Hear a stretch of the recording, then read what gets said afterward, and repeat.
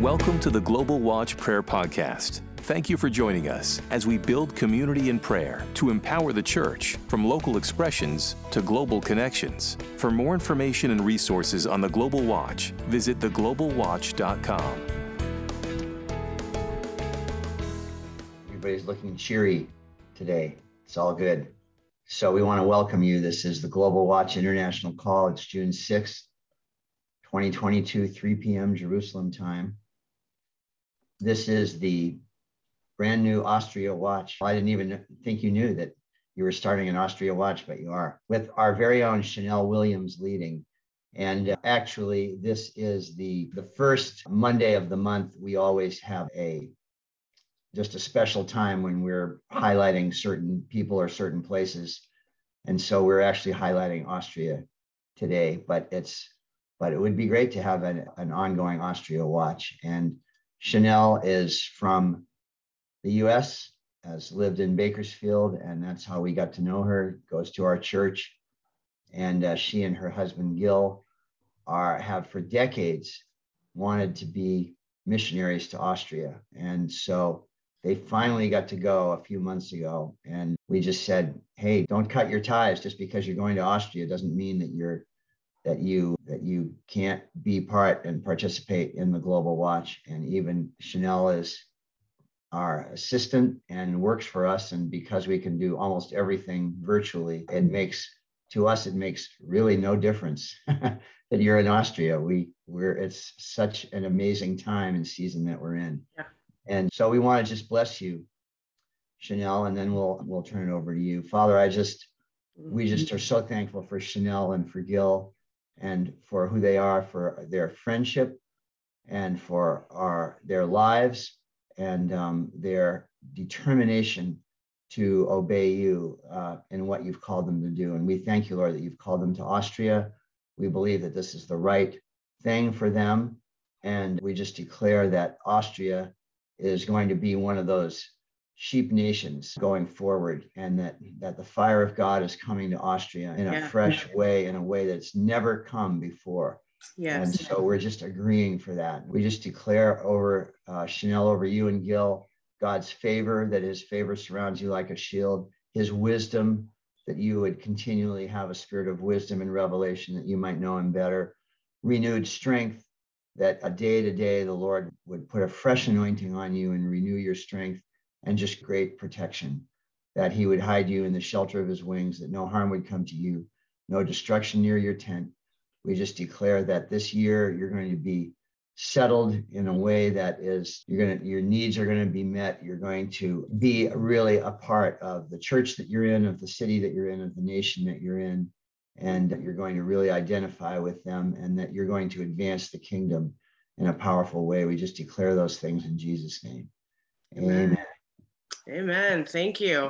I receive every bit of that. So I want to start us off with a lovely worship song. We normally hear this at Christmas. It is a song that was written in Austria centuries ago. I've been to the chapel there. It's not any bigger than a couple of bench stools put together and a writing desk where the monk wrote this song. So we're going to start with Silent Night.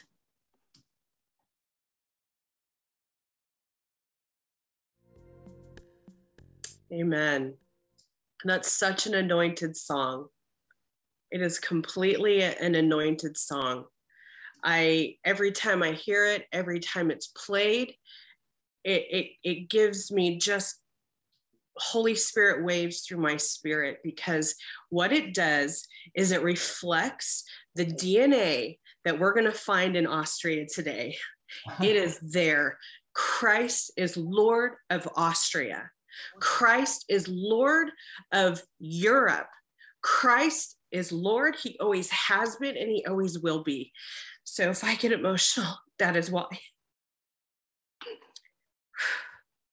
I feel you, Shirley, when you were going through your lessons, because I feel the same way about this.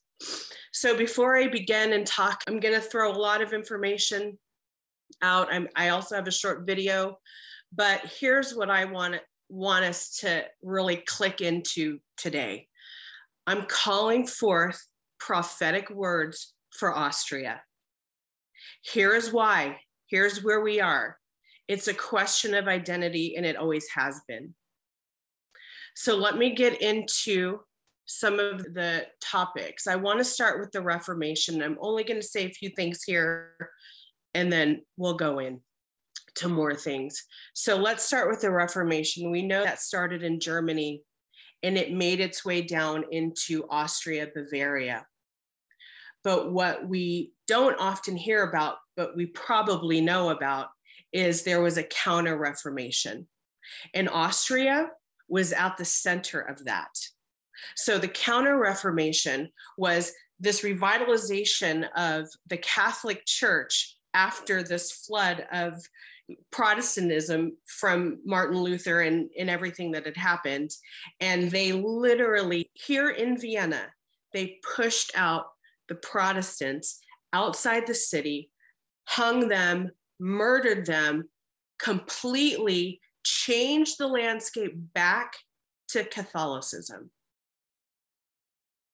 And at that time, and you'll see this in a video that we're going to play, there was a separation between three brothers, and one that had rule in Spain and in Italy, and his influence was there. Of course, we know that there's always this political blanket that has come so often with the Catholic movement. And we're talking Holy Roman Catholic. Even though today I can say that we partner and we are friends with Catholics here in Austria. I have to tell us that we are, because we need each other. So after the Reformation, the Counter-Reformation, Austria was at the center of that. I'm going to fast forward. Austria was also at the center of World War I. It was the I'm going to say this all wrong, Archduke, who was assassinated in Serbia. He was that final heir to the throne. And Serbia and this part of the rule under Habsburgs, they were getting restless. They wanted their own identity, just like many of the countries that was a part of the Habsburg dynasty. They all have struggled with identity. They wanted their own, they fought back, they took them out, and the monarchy at that point, after even coming through World War I, coming to an end, really, when the last emperor died, that was World War I. And whether or not we think this way, there is a certain fact about World War II where Austria was the center. Hitler was born in Austria. He was Austrian. Austria owns that, but what we haven't seen them own much of is the repentance. So after World War II, there was a big secularism that entered because of this time frame and what had taken place. And already Austria was at the end of a monarchy. Then the Anschluss happened. There was a few times there was a government that tried to form within Vienna, a government within a government. Multiple things were popping up. And then that's when Hitler came in, already having served in Germany. And so there's a tone that says from an Austrian, I'm going to be as gracious as I can. I completely understand my colleagues, my co-laborers that I am with from this side of the world. And those that have been the remnant for decades here that I even know now, they would say this in a similar way. The mindset was Hitler came and took over us. But I will tell you that even in the concentration camp that lives in Austria, these things were ran by Austrian Nazis. The church that I actually am a part of, they recently, in the last few years, took over a building. This building, it was a huge bread factory. It was owned by a Jewish family. The Nazis took it, created a Jewish work camp in this area. So now our church sits in this exact building. We are hard pressed to take on responsibility here in those places of history in Austria that Austrians also took part. When many of you know what Bethel's sozo practice is, they do inner healing, and this is a big movement right now in Austria currently. And a lot of people, when they take part in this internal healing, a lot of them come up with this, and that there's forgiveness, and they have to come out with a deliverance in this area, that they were in their family line affected by this because they were directly related. So we'll get back to our timeline. Our timeline from the World War II, secularism came in. It was basically, let me just read this little snippet. After World War II, although Catholic leaders initially welcomed the Germans in 1938 during the Anschluss of Austria into Germany, Austrian Catholicism stopped its support, and later on, and many former religious public figures became involved with the resistance. But then, after the end of World War II, a stricter secularism was imposed in Austria, and religious influence on politics declined. So that means that, yes, we are a Catholic country, but now we have a big, wide gap between the running of Austria and the church. And at that time, that was good. Here's what happened in that gap. There's a big need and a big spiritual cold front that lives in Austria and much of Europe. And it is the secular blanket. Secularism is more than just listening to things of this world. It is actually structured like a religion, because it is the religion of no religions. I am spiritual, but no God will ever tell me what to do. But I am spiritual. I will try this method. I will go experience this sojourner something and find the Dalai Lama. They will do everything that makes them feel good, but they will, secularism, you remain on the center of your throne. And that has existed since World War II. Yeah. In a very good way, even as a missionary. We now have people my age, I'm 47, younger, slightly older than me, that have never heard the name of Jesus. That's how separate the church has been. You go to almost any cathedral here, beautiful places, empty. Now, there has always been a remnant, always. Me being here, I am a product of that remnant. Here's why. Just tidbit of my background, and I know we want to get to praying. I came out of a drug background. I got delivered, praise Jesus. I went through Teen Challenge. I don't know if anyone knows what that is. The last 2 weeks, I got called to Austria, and it's been a journey of over 20 years. And I could not have chosen my way out of this call. I could not have done it, because that's how strong it's been. My great-grandfather was a church planter, German descent, in LA, Los Angeles, in Church of the Brethren. It's a very low pulsing movement, church movement. And this, after the wake of the revival in LA, a preacher came and said, your children's will go to the nations. And that's me and a sibling that are both missionaries. So I couldn't get away from this call. Swedish missionaries were part of the beginning of it. But we know every revival here in Europe, we've been interconnected. So let me just go on with identity, and then we're going to play a quick video, and then we'll start getting into what we're really going to pray about. So identity is the thing. We're about to see a video that shows us kind of the movement of the monarchy, and the Habsburgs ruled Austria and a big empire and were very present for a couple of centuries. And at the end of World War II, many of the countries like Germany and Austria, we were occupied. They were occupied by all of the Allies.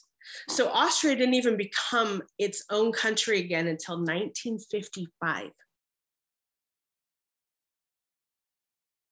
I want that to sink in. That's not very long ago. They have struggled. The church itself has also struggled with their identity. Currently, today, I can tell you that every major movement that has gone on, and I'm not saying anything terrible, pros or cons, but Hillsong, we've got some following there. We've got, of course, Bethel. We've got Vineyard when they were a thing. Everything that's come in, they've followed. Something to also know, Austria never really fought for much. Their empire grew not out of war, and that's very unique. They married. It's been said that at one point the sun never set on Austrian rule. That is because they married all over the world, and that's where they had their influence. But they never fought, they never conquered, they never took. So there's this undercurrent of passivity that comes from this place. So let's play that video. And I want you just to notice in that last 1 to 2 centuries, from maybe a little further, from the Reformation time, let's start looking at 1600s, and then you'll see that drop. But I'm calling forth those prophetic words. I'm calling to that in Jesus' name. So I hope you enjoyed that a little. And it is quite interesting. And it was a little long, but it probably gave you a good view actually of Europe overall, to be honest. So just quickly going back to identity. At the very end, it even gave that little quote, oh, happy Austria, you don't war, you just marry. That passivity, there isn't a fighting DNA in much of their history, but they've been cherry-picked because they were marrying and not conquering and fighting. So something else just to take your view of was how much and for how long Austria had influence on Europe as a whole. They held on for probably a little over 2 centuries in that big red block that we watched hold tight. And even when we saw that just conquering of World War II, that really, of course, we know dominated the world. But again, I'll remind you that Austria was in the center of that. Many things we have from the arts, science. Did you know that the very first maternity ward to decide to wash their hands was in Vienna? Things like this have come out of Austria. Of course, we have Freud. We had just a ton of arts, and there's so much passion. The music that we just heard, there's so much passion. But one thing Austria has struggled to do when those who have come to the Lord is to show that fervor and that passion for God. So let me just get into a couple of current events. There were some things that happened in the 1990s with the Pentecostal churches. They did a big March for Jesus around the center of Vienna, which started many decades of doing this March for Jesus. They also had a point where church leaders came together and there was a repentance. It wasn't wide into Austria, it was localized in Vienna. very powerful. Something broke, but it was like the beginning of that stirring that started coming. Okay, prophets, come on. 2013, we're going to fast forward to that. I was a missionary at one point in between that time, but 2013, this was significant. Every Pentecostal church and all of those that were really charismatic, they all came together and became one. And that was the very first time that Pentecostals were recognized in Austria. No longer a cult. So the remnant has been busy and they've been working. They've been following God's leading. They've been doing it with little to no, mostly by faith, because something here is that it's always been known as a graveyard for missionaries, because you've got the steel blanket that has been hard to penetrate through. So we have these remnants of like vines that just broke through that steel blanket and have grown, and the root system has really grown out, but only a few things have been able to break through. We're going to fast forward to 2019. There was an awakening Austria. That was 6 years after the recognition of the Pentecostal church in Austria. Awakening Europe is a movement. Many of you may have heard of it. They also hosted one here in Austria. Very first time in Pentecostal history in Austria where thousands came together in an arena. We hear this happening in many parts of the world, but it has never happened here like it did that day. Young people, it was charismatic, it was prophetic.